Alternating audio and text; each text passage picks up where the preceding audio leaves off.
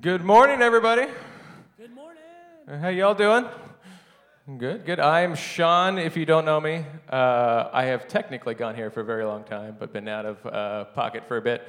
Brett asked me to come in to help out because he thought he was going to have a baby, but there's no baby yet. So Brett joined me. So thank you for being my Garfunkel.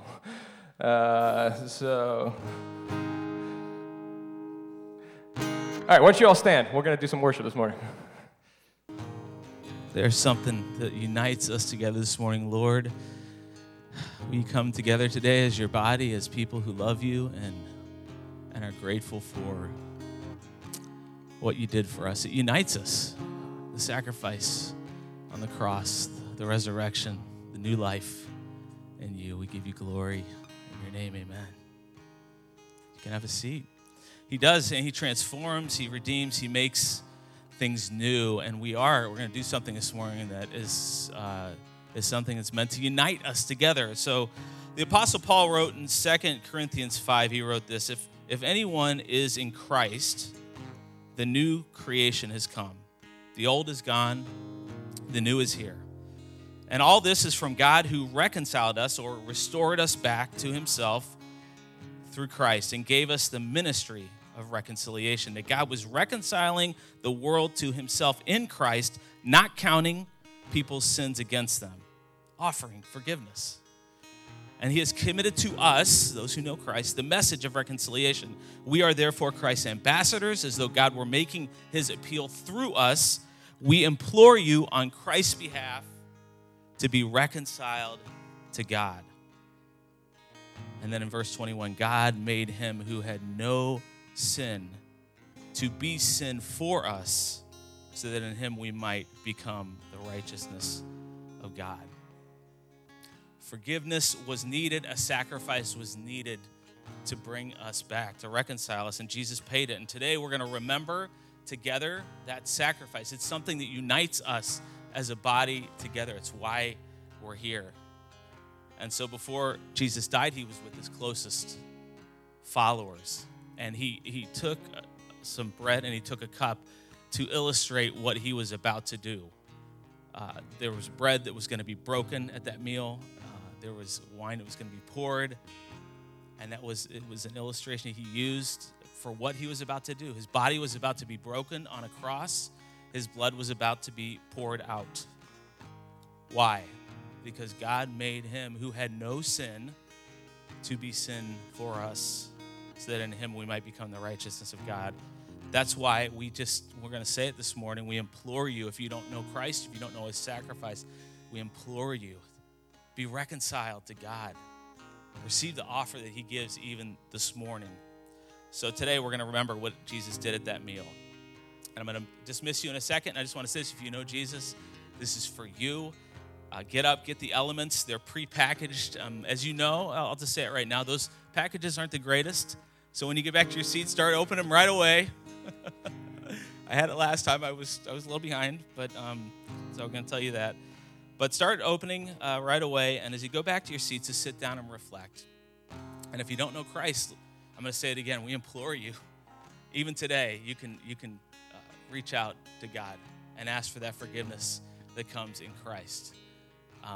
And if not, just sit this one out as far as communion goes. And we know we've got families here today and kids in here today, and we want to say, parents, just make the best decision for them. We want them to be included in this as they're ready, as they understand what the gospel is and have received it. So, all right. So as you're ready, go ahead. There's some tables out here. Go ahead and stand up and get the elements. Go back to your seat and reflect. And then when we're all back together, we'll take the elements together. God, we stopped just this morning to live out what you have asked us to do, what you asked your followers to do, and what followers have been doing throughout the generations, which is to acknowledge, again, what you did on the cross. This is for us to remember, for us to confirm it, to declare it in our hearts again. And we just say it, God, without the cross, we are nothing. You bring hope, you bring life, you bring forgiveness through what you did, and we're just so grateful as your church together that we share this in common with each other, that you gave yourself for us, and that we chose to believe and to follow you no matter what. So we remember today your sacrifice. In 1 Corinthians, it says, the Lord Jesus, on the night he was betrayed, he took bread, and when he had given thanks, he broke it, and he said, this is my body, which is for you. Do this in remembrance of me. So let's remember him as we take it.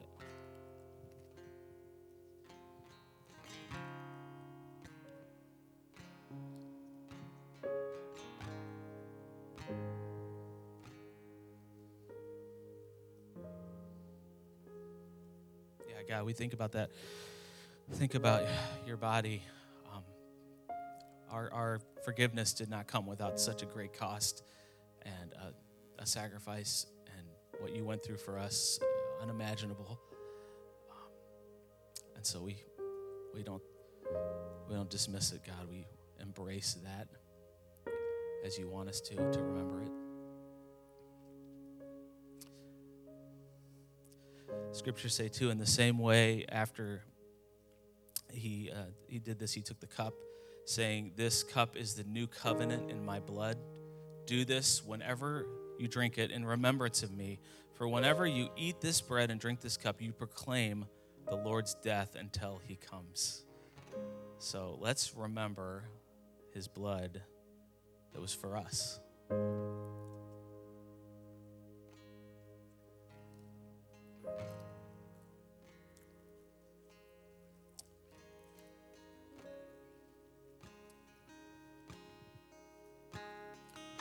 God, we know the blood flowed that day when you were on the cross. That it was for us. It was for our sin, that you had no sin, but you took it on for us so that we might be reconciled to God. What a gift you've given us in being reconciled to God, and our sins not counting against us. It's just mercy. It's just pure mercy that you did this for us, and we're just so grateful that we have life in you because of that. And so we sing and worship as they did in that time too. In your name, amen. Thank you, Father God, for the restoration that you bring to us, Lord, for who we are in you and who we can't be apart from you, Father God. We praise you and we thank you. In your name we pray. Amen. You guys can have a seat. It's been great worship. I want to give a special shout out to the kids. Thank you for being with us. Kids, it is time for you to go to Kids Life. Stand up. Sorry, kids, if you sat down. Stand up. Look at our exit. You'll see some friendly faces waving at you. It is time to go to Kids Life. We'll see you later. Well, good morning. Unscripted, I'll just say, man, I needed to see those words this morning. There's nothing better than Jesus. It's his work. It's his work. We've been in the book of 1 Thessalonians. 1 Thessalonians, we called this series Urgently Waiting. We're now in like the last third. There's 9 weeks of this, and we're in, today marks our 7th week together. We're nearing the end, and today's the beginning of the end. We're going to be towards the end of chapter 4, and if you have a Bible and want to turn there, we're going to get there in just a minute. But the book of 1 Thessalonians, like most of the New Testament books, were letters written, most of these letters were letters written by the Apostle Paul, is a man called by God to take the good news about Jesus that we just sang about, to take that to the Gentile, to take it out to like the rest of the world from where it began in the city of Jerusalem. It was his appointed mission. And he visited the church in Thessalonica, which is a coastal city. It was a cosmopolitan city. It was an important city there in what's northern Greece.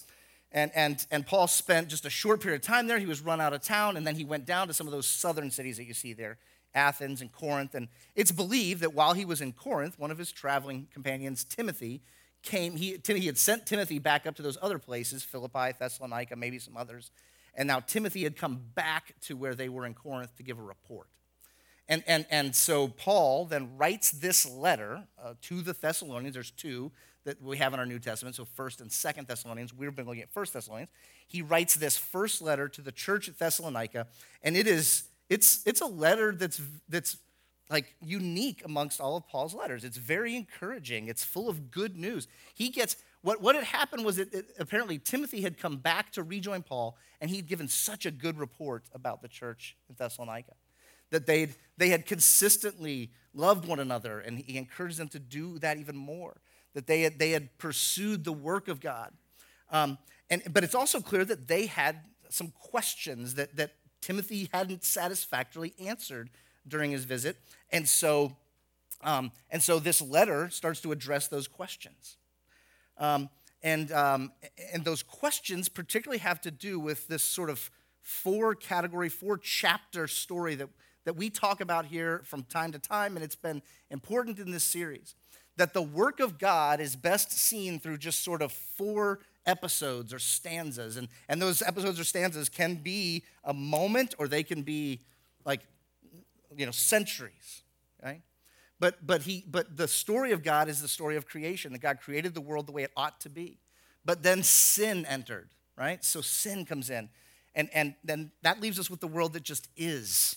It's the world the way that we experience it, with the brokenness that we were just kind of singing about, and that some of us are feeling poignantly, or when we look at our world and we see war, and we say it shouldn't be like this. You're right, it wasn't meant to be that way. It's sin that brings about those things, and the hurt and the disease, just the pain, the relational pain. That's just the world the way that we live it because of sin. But the good news is that there's the bottom half of this story, right? Bottom on the page, it's the greatest news, right? But it's the story of what can be, the story of redemption, that God's been at work to undo what sin has broken. Like we just sang it, right? He makes beautiful gardens out of graves. That's redemption. And then ultimately, all of it's going to be recreated. There's many different ways we can talk about that last box down there at the bottom right. But ultimately, it's going to be recreated. It's the world that will be. God's going to set it right. And when we talk about that last category, I'm going to use a big word here. Okay, it's just a theological term you may be familiar with. I don't know. But when we talk about that last category, we're talking about what theologians call eschatology. Eschatology is it's the specific term that's used to talk about like what will be, or sort of like the end of things, like what comes after what we presently experience. It's a big bucket word that collects a lot of things in our scripture. The scripture does speak about what will be, and the questions that the church in Thessalonica had for Paul specifically deal with some questions about what happens like next. What happens after this reality? They were living with a fair amount of persecution. They were living with trouble in their world, and they knew that there was a promise that trouble wouldn't last forever, but there were still some unanswered questions, and so they apparently asked him those questions, and he's going to provide some answers. And in those answers, we're going to see a little bit of what Paul's perspective on this was, and how that came from God himself. But eschatology deals with death, our mortality. It just does. What happens to us when we die? It deals with ultimately our destiny. Do I live beyond the here and now? And if so, what's that like? It deals with judgment. It deals with judgment. What responsibility do I carry into the next life? And these are all questions that the ancient world had answers for, but those answers were all over the place. Most pagan people didn't believe in an afterlife. Most of the Jews, and these early Christians, many of them had come out of a Jewish background. Most of the Jews believed in like a resurrection sort of at the end of all things. But there was not a lot said about what happens once someone dies between then and the resurrection. And so Paul has, in this passage that we're going to see here in 1 Thessalonians 4, he has some answers about those things. So some questions that they were asking. Now, I say eschatology, and some of you, there's going to be a lot of different responses in the room. I get that, okay? Like, I just say it, and I can anticipate a handful. But there may be others, okay? Some of you hear that, and you're just sort of like, you would say, like, hoo, good. Like, the good stuff's coming, right? Like, this is interesting. I can't wait to talk about this. That's a potential response. Some of you are going to be kind of indifferent, right? Like, oh, yeah, whatever. Okay? Whatever, I don't know, whatever. And some of you might have even like hostile indifference, like, yeah, whatever, don't talk about it. You know what I mean? Like, I don't want to deal with it. That's sort of a response. Some are just curious, like, oh yeah, I've heard about this. There may be some that like, I don't know anything. I'm completely lost. I don't know what you're talking about. That's fine. We're going to talk through what the scriptures say about it today, okay? Some may just have denial, right? Like, that's not real. It's not real, okay? All that stuff is just not real. You know, what the scriptures may say on it, I don't believe it. I don't know where you are on this morning. I'm assuming there's people in the room that come from each of those 5 perspectives. Forgive me, I can't speak to each one of those 5 individually. You may be off my chart of 5. You may have like, that at a 6th. I don't know, okay? But what we're going to do is we're going to look at 1 Thessalonians chapter 4, beginning in verse 13. We're going to look at what Paul said about this and try to make sure we understand it in the wholeness of what the rest of at least the New Testament tells us, okay? 1 Thessalonians chapter 4, and it says this, okay? Paul starts with it. He says, we do not want you to be uninformed, brothers, about those who are asleep, that you may not grieve as others who have no hope, okay? Paul tells us right off the bat why he's writing this to them, right? He says, we don't want you to go on without hope, okay? And specifically about those who've fallen asleep, that's just sort of like a euphemism for those who are dead, okay?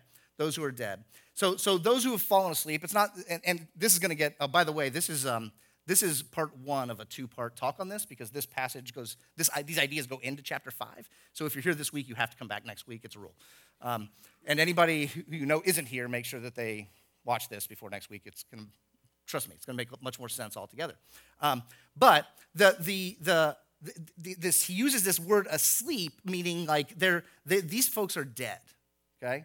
And he's answering a question like there's some confusion about what happens to those who have died, okay? What happens to those who have died? It's believed, and we have to sort of piece this together from other sources, other things, but it's believed that there was concern that because Jesus was going to return, as Paul's going to write here in a minute, that if Jesus returns and someone had already died, that they would not benefit from his return, okay? So there's a promise that comes to the people, which is Jesus himself said, and we'll see this in a minute, in Acts chapter 1, Jesus says, just as you see me leave, I'm going to come back, okay? I'm going to come back. And there was apparently a fear on the part of some people that those who died were going to lose out on the benefit of Christ's return.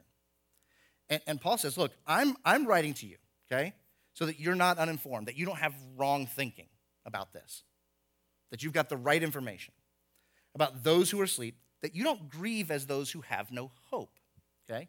Because there's, again, this is in some ways, it's like, we can take this as an abstraction, right? We can put it out there and sort of go like, yeah, there's some stuff that the Bible says about the future, about what happens to us after we die, about our ultimate destiny. There's stuff out there, okay?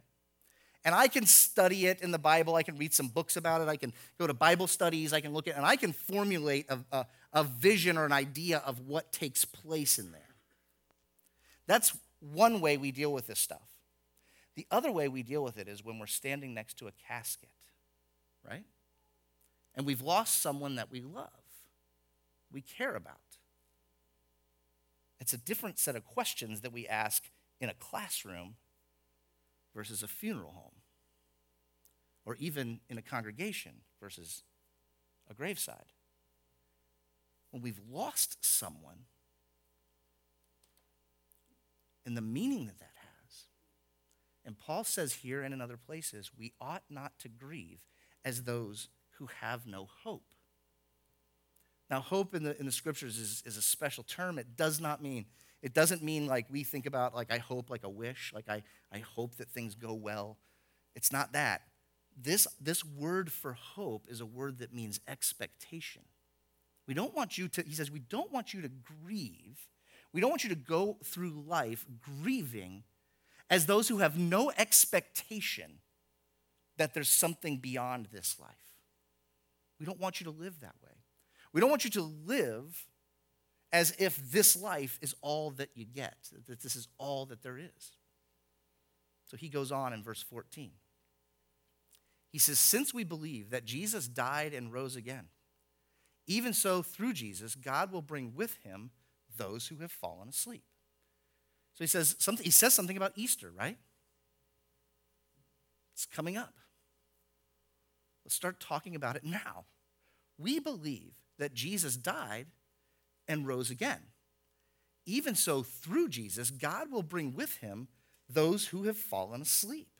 See, he says the hope, it doesn't begin in just some sort of idea out there that things are going to be all right. The hope that he's writing to followers of Christ, he's writing to a Christian church, and he says, the hope is this.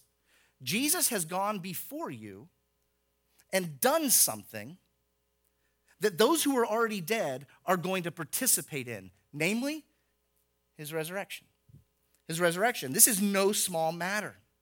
This is no small matter. He hits this again in 1 Corinthians 15. He says, if Christ is proclaimed as raised from the dead, how can some of you say that there's no resurrection? Now, we can't deny this. We can't deny the resurrection. But if there's no resurrection of the dead, then not even Christ has been raised. And if Christ hasn't been raised, then our preaching is in vain and your faith is in vain. He says, look, all this stuff is pointless and meaningless if there's no hope in the resurrection.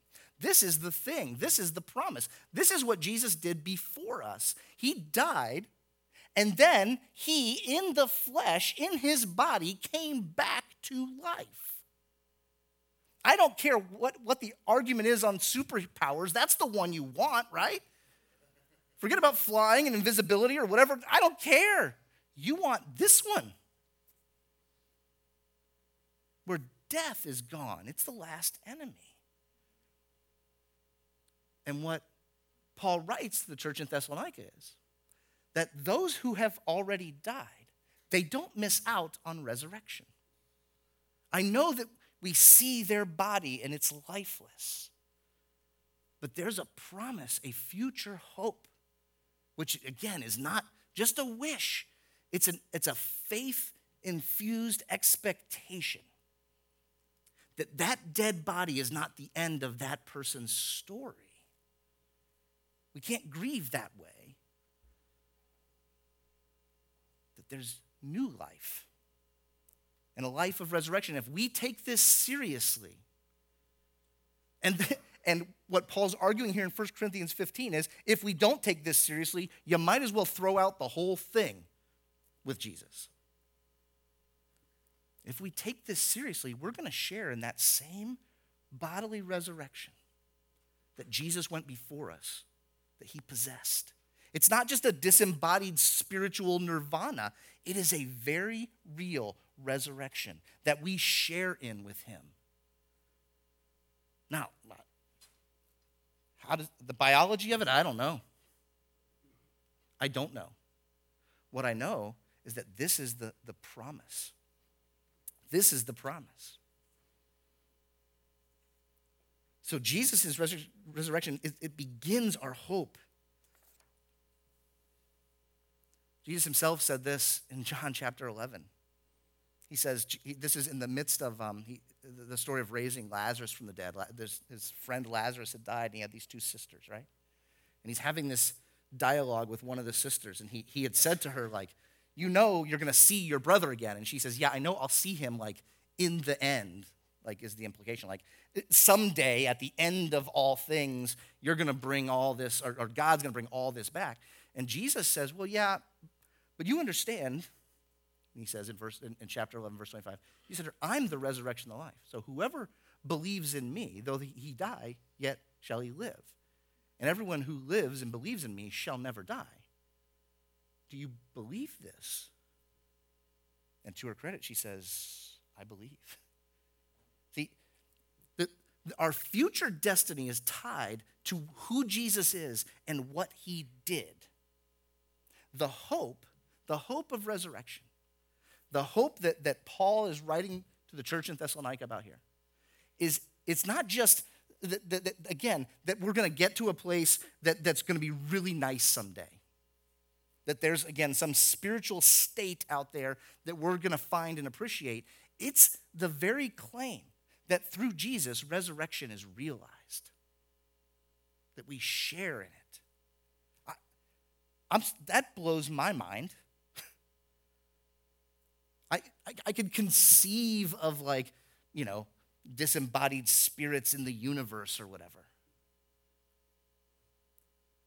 But it takes the message of Jesus and the work of Jesus for me to really understand, to really come to terms with, to really engage with the idea that this life will go on through Jesus.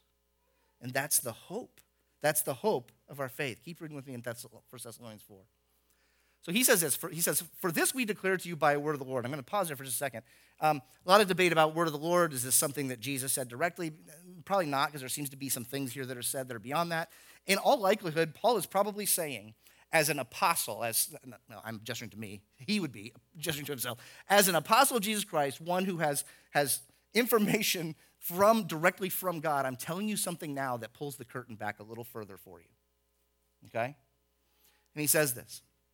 This we declare to you by a word from the Lord, that we who are alive, who are left until the coming of the Lord, will not precede those who have fallen asleep. So work it backwards now from the end of this verse. Those who are dead, those who have fallen asleep, they will be with the Lord first. Okay? Esther doesn't say that. Will not precede. Like those who are dead will be with the Lord, let's say instantaneously, with all those who are alive. So the promise of Jesus' return, okay, the promise of Jesus' return comes with this idea that those who have died aren't missing out on anything, okay? That's the specific question that the church in Thessalonica seemed to ask. These people that we've lost recently, and by the way, they're probably asking about specific people who had been lost based on the persecution they were experiencing. So we go follow you, God, through Jesus, this good news of the gospel of Jesus and his death for our sins. And now that very belief is causing the persecution that's taking our lives. And by losing our lives, are we losing out on the benefit of following Jesus? That's a fair question, right? Like, I'm giving up my life for you. And by giving up my life, I'm losing the benefit. I'm losing the promise. And Paul says, no, that's not the case. It's not the case. He says, I'm sure from the Lord that even if we die, we're not losing out on this. Now, there's another important idea in here that gets lumped in together, and this is, you see what it says, until the coming of the Lord? Until the coming of the Lord. We don't do this a whole lot, but there's a specific Greek term there. In the original language of the New Testament, there's a specific Greek term that does a better job, when we fully understand it, of describing this than just coming or coming of the Lord. And the word is parousia, okay, or parousia. Parousia, and this word, it means presence or arrival, okay? Now, that's all well and nice, okay? But it actually carried kind of a cultural idea that was really important. And the idea was sort of like the parousia, the coming of like an authority. So imagine you're living, we'll just say today, okay? You're living today, which shouldn't be too hard for you to imagine. So today, you find out that or we could say even this morning, okay? We could say even this morning that like the mayor of Hilliard is going to come to our service, okay? He was going to parousia with us. He would be present with us, okay? Like he would come and join us. Now, it carries a specific meaning when it's someone who has some authority, okay? Because the mayor of Hilliard has, I assume, some authority, okay? I don't want to belittle them in any way. But the mayor of Hilliard has some authority. But what if it was like the governor? Or maybe it's like, you see where I'm going, the president, or whoever, an authority figure they have authority even when they're not present, but their parousia, their presence, carries with it special meaning. We would probably behave a little differently if the governor of Ohio or the president of the United States was here in our midst. We would probably have done some things to kind of like, I don't know, acknowledge that.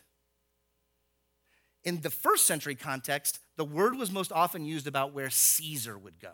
He would parousia. He would be present in a place, and with him would come his authority. Okay? It's right? Like, you've probably had a job at some point where, like, people behave differently when the boss wasn't around. Remember, like, undercover boss, is that still a thing?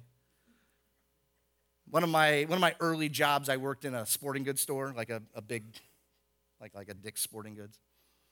And someone else said that they had this experience in retail too, which I found fascinating. I thought it was unique to mine. But like when it was closing time, if you finished your duties at the end of the night, but it wasn't time for them to put the big gate up and send you out, they would literally come over. They had cameras on us and everything. They would literally come over the intercom and say, "Are you standing there or are you touching stuff?" They would say those words. And so at that point in time, I worked in the shoe department of that big store. We would literally like stand and have a hand on a shoe, right? But when Joe, the manager, walked by, it wasn't just this disembodied voice reminding us to touch stuff. It was actually like, oh, we got to tuck some shoelaces in. We got to make sure price tags are right. Like, we got active, okay? Now, in the context of this is sort of like the manager's coming. The CEO of the business, the company, is there in your presence, your parousia. He's coming. We follow me? I beat this to death, right? Okay. But it's an important word. When we talk about, okay, ready? When we talk about biblically, the coming of the Lord, Jesus' return, it's that word, parousia. Okay? Parousia. That's the word that shows up all the time. That's the bigger context of it. So, keep reading with me. Verse 16. It says, "For the Lord himself will descend from heaven with a cry of command, with the voice of an archangel, with the sound of the trumpet of God, and the dead in Christ will rise first." We're starting to get some of the language that we probably recognize with passages like this, if we've been in the scriptures, or if we've read the books that were written about these kinds of things, the popular books like Left Behind or others. So it tells us that the Lord is going to descend from heaven. Now, this is an important idea, and I'm going to have to pick up my pace, right? Okay, Acts chapter 1. Here's where the theology of this comes in, the biblical theology of this. This is Acts chapter 1, so this is right after the resurrection, within a matter of, we'll say, weeks of the resurrection. The disciples of Jesus experienced this moment. It says in verse 9 in Acts chapter 1, "As they were looking on, he, being Jesus, was lifted up, and a cloud took him out of their sight. And while they were gazing into the heaven," which makes sense, right? "As he went, behold, two men stood by him in white robes." Let's just shorthand that as angels. "And said, 'Men of Galilee, why do you stand looking into heaven? This Jesus who was taken up from you into heaven will come in the same way as you saw him go into heaven.'" Okay? The idea, what sounds sort of weird, may sound weird to us about Jesus descending, it's one of the very, very first theological ideas of the church. Okay? It's one of the very first stories that the church would have told after Jesus had departed. He said he's coming, or he didn't say, we were told he's coming back. We were told he's coming back. Imagine standing there in that moment and experiencing that and hearing those words. Just as you saw him leave, he's going to come back in the same way. He's going to come back. The return of Jesus. Remember our responses at the beginning? Confusion, denial, whatever. The return of Jesus cannot be denied if we're to take the Bible seriously. Jesus is coming back. I realize that these words, we're nearing the 2000th anniversary of those words. I get it. The Apostle Peter writes, but yeah, like 1,000 years is like a day to God. Like time is your issue that you're hung up on, not God's. He's not hung up on it. Jesus is going to return in the same way that he left. That idea animated the church. It drove them. Jesus will return. His parousia, his coming, is going to be soon. It's going to happen. So see what it says. The Lord himself will descend from heaven with a cry of command, the voice of an archangel, with the sound of the trumpet of God, and the dead in Christ will rise first. The cry of command, voice of an archangel, sound of the trumpet we see in other places. Jesus himself used some of this language in Matthew 24 when he said, Then will appear in heaven the sign of the Son of Man. That's him, the Son of Man. They will see the Son of Man. That's him, coming in the clouds of heaven with power and great glory. He will send out his angels with a loud trumpet call, and they will gather his elect from the four winds, from one end of the heaven to the other. That this event, the coming of Jesus, and notice the contrast. The book of Matthew begins with an impoverished family and the king of the world being born in this feeding trough is where he laid. That was his first coming. But notice what he says about himself at the end here of Matthew, where he says, it was easy to miss it the first time through if you weren't local. It was easy to miss that God had come to earth the first time through. But the second time, there's going to be no question or doubt about his authority. There's going to be no missing it or mistaking it. There's going to be no ambiguity about what's taking place here. He's going to return with a show of force, a show of power. Keep reading verse 17 in 1 Thessalonians 4. And then Paul says, so the dead will rise in verse 17. Then who are alive, who are left, will be caught up together with them in the clouds to meet the Lord in the air.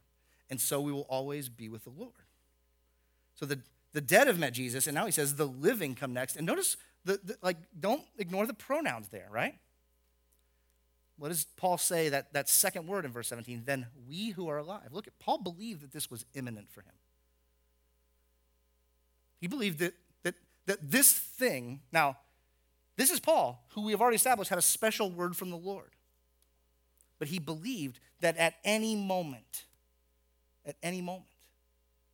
this could take place. If you've been around the church or church stuff for a while, the phrase there, caught up, is actually, there is a Greek term that I'm not going to butcher, but it's when it was translated into Latin, that became the word rapture. We are familiar with that word? Okay? There's all kinds of debate, and it's fine debate, but there's all kinds of debate about rapture and when and what, and that's just where it comes from. Okay? That those who are alive will be caught up, and again, we can say it's literal, or we can say it's a figurative enrapturing. It doesn't matter at this point. That's not what this is about.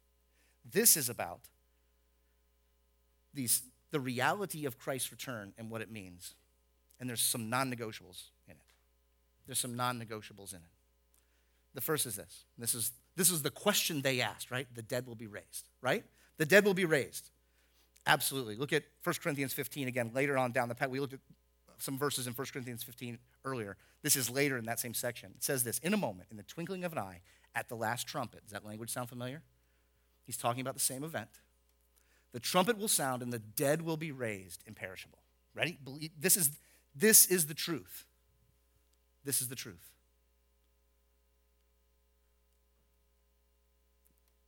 The dead will be raised.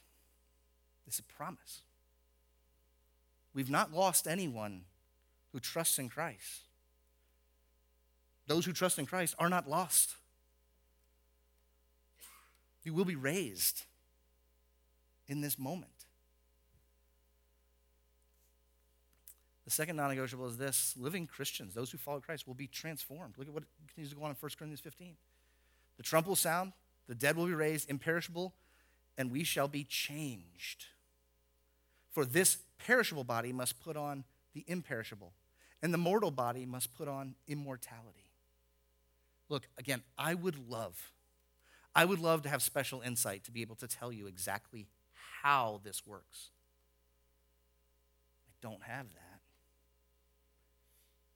that. And I would actually give you a word of caution to anyone who tries to sell you that they do have it.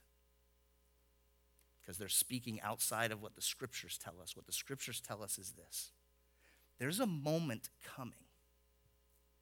There's a moment coming where Christ will return.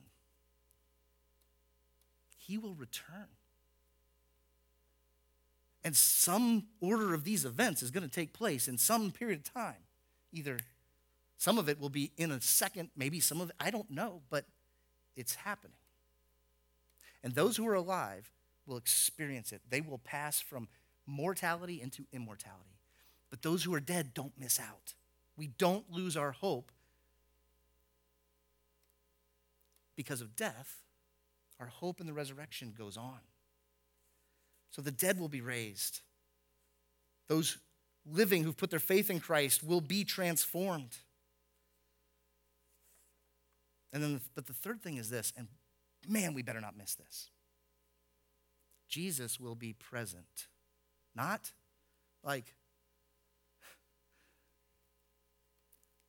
in a not yet sense. Not in like the governor is coming or the president is coming or the CEO is on his way. He will parousia in that moment. Look at what it said there in 1 Thessalonians 4:17. Together with him the clouds will meet the Lord in the air, so we will always be with the Lord. This is the benefit of it all. It's not escape. Look. Tribulation and trial and trouble and suffering, those are part of life. And the removal of those things will be great. It's not the ultimate benefit of Christ's return. The peace that will be experienced when Christ's rule is established and there's no more war, that is a great benefit. But it's not the main thing. The comfort, the prosperity that comes from having our needs met, the hopeful passages of no more pain, those are great.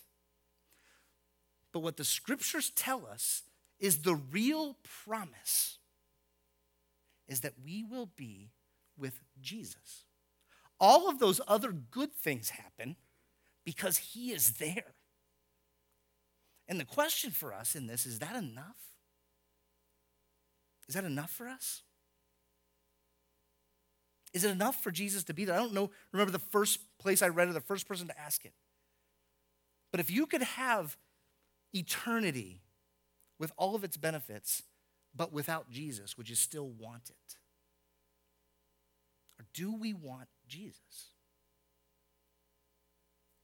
You see, the return of Jesus is the satisfaction of our desire and our longing to be with him, which is the essence of our faith. Do we want Christ or do we want something else? Do we want Christ or do we want power in our world? Do we want Christ or do we want our trouble and suffering to go away? Do we want Christ or do we want him to provide relational needs for us? The promise of the scriptures is that ultimately all of those other things that we desire will be fulfilled because we'll be with him.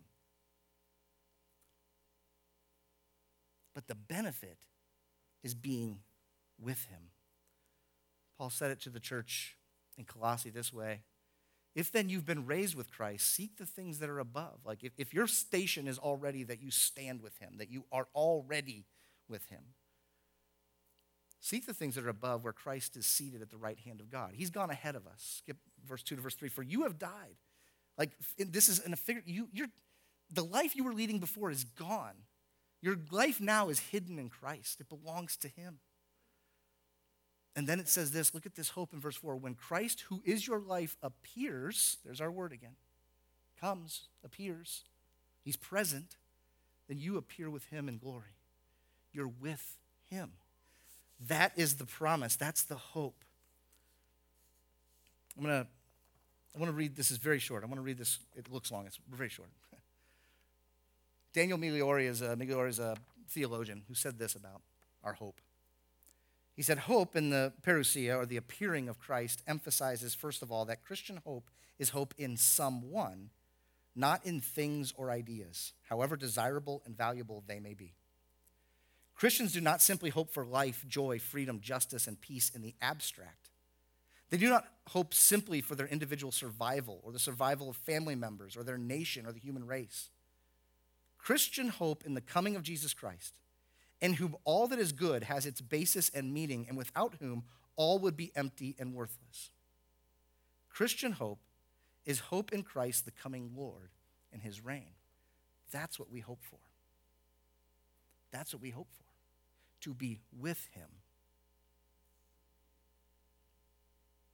The last verse of the chapter says this. Therefore, encourage one another with these words. We're going to see that again next week in the next section. Encourage one another with these words. Now, I want to wrap up by just sharing a little bit of my story. I grew up in a place that really emphasized this topic. It was just my world, okay? Like, we talked about the coming of Jesus all the time, and people argued about when and signs and what country was invading which country and which leader was the Antichrist and all that stuff went on in my circles. And if you didn't, count it as a blessing. I did. And I'll tell you, as a young person, I was not encouraged by these words. I had a deep fear of the future instilled in me. On that list of responses, I'm going to be honest, mine isn't denial, but it is just like, please, can I just not think about it most of the time? And I think it's rooted in the idea that I was constantly being told to be afraid of Christ's coming. Because if he shows up and you're not being a good little boy, you're going to miss it. I couldn't sleep at night unless I could fall asleep where I could see my parents and my family because I was afraid of this. Notice what Paul says here. The purpose of this is not to scare you, it's to encourage you, right? The resurrection of Jesus means that death is not the end. It's not the end. Jesus went before us into it, into death. And then he came out of it. He rose from the grave in the same way we will. Should we trust him? He controls our future. It's not in my hands to make it happen. It's his to take. Oh, that's encouraging. The weight that comes off of me with that reality known that the future isn't up to what I make of it. The future is in God's hands. We're going to do one more song, and Sean, Brett, want to come down? I'm going to pray. God, thanks. I thank you first, Jesus, for your willingness to come the first time and to lay aside all of the capacity which was still yours, but to lay it aside to live amongst us and to take on our sin and to sacrifice yourself so that we could be with you. We can be made right. And God, forgive us for making it something that's just about a better life now. Forgive us for trying to capitalize on who you are, to make more of ourselves in this day, in this time. And help us to trust, help our hope to be fixed on you, Jesus. Jesus, we believe that this is not the end, that you will return. And we trust that even though we don't know all the whens and hows, we trust that it will. And we trust that you've got it. And we believe that you are the power and you are the authority to do it. And so we thank you. We thank you for promises already kept and fulfilled, but we also thank you for those that are coming. And ask that you would increase our faith to trust you more and more in those as well. And we pray all of this in Christ's name. Amen. Thank you, Father God, that we are no longer slaves. We are no longer slaves to death. We are no longer slaves to sin. We are no longer slaves to any of the shackles of this earth, that we are freed by you and the gift that you freely gave to us. Thank you, Father God. We worship you and we praise you. In your name we pray. Amen. So good to be together today and just worship with all of you, just my church family, and take communion. Just genuinely just love to all be together. And thank you for all of you who joined us online. Just a couple of quick announcements. One, our sister church in Honduras sent us letters with our team just came back. So if you sponsor a child, you can go out in the lobby and see if you have a letter from one of your kiddos out there. And then our team is going this summer. So if you would like to support them financially, you can go to mylcc.info and you could go to the mission page under Honduras and you can see ways that you could support them that way. And then finally, and I'm personally really excited about this, God is doing amazing things around here with the multicultural movement. And so when God works, it is great to join him in prayer. So on March 31st, that's a Thursday night at 7 o'clock, we are going to gather here together just to pray for what God might be doing there and just for that movement. I think that's it. Have a great, great Sunday afternoon.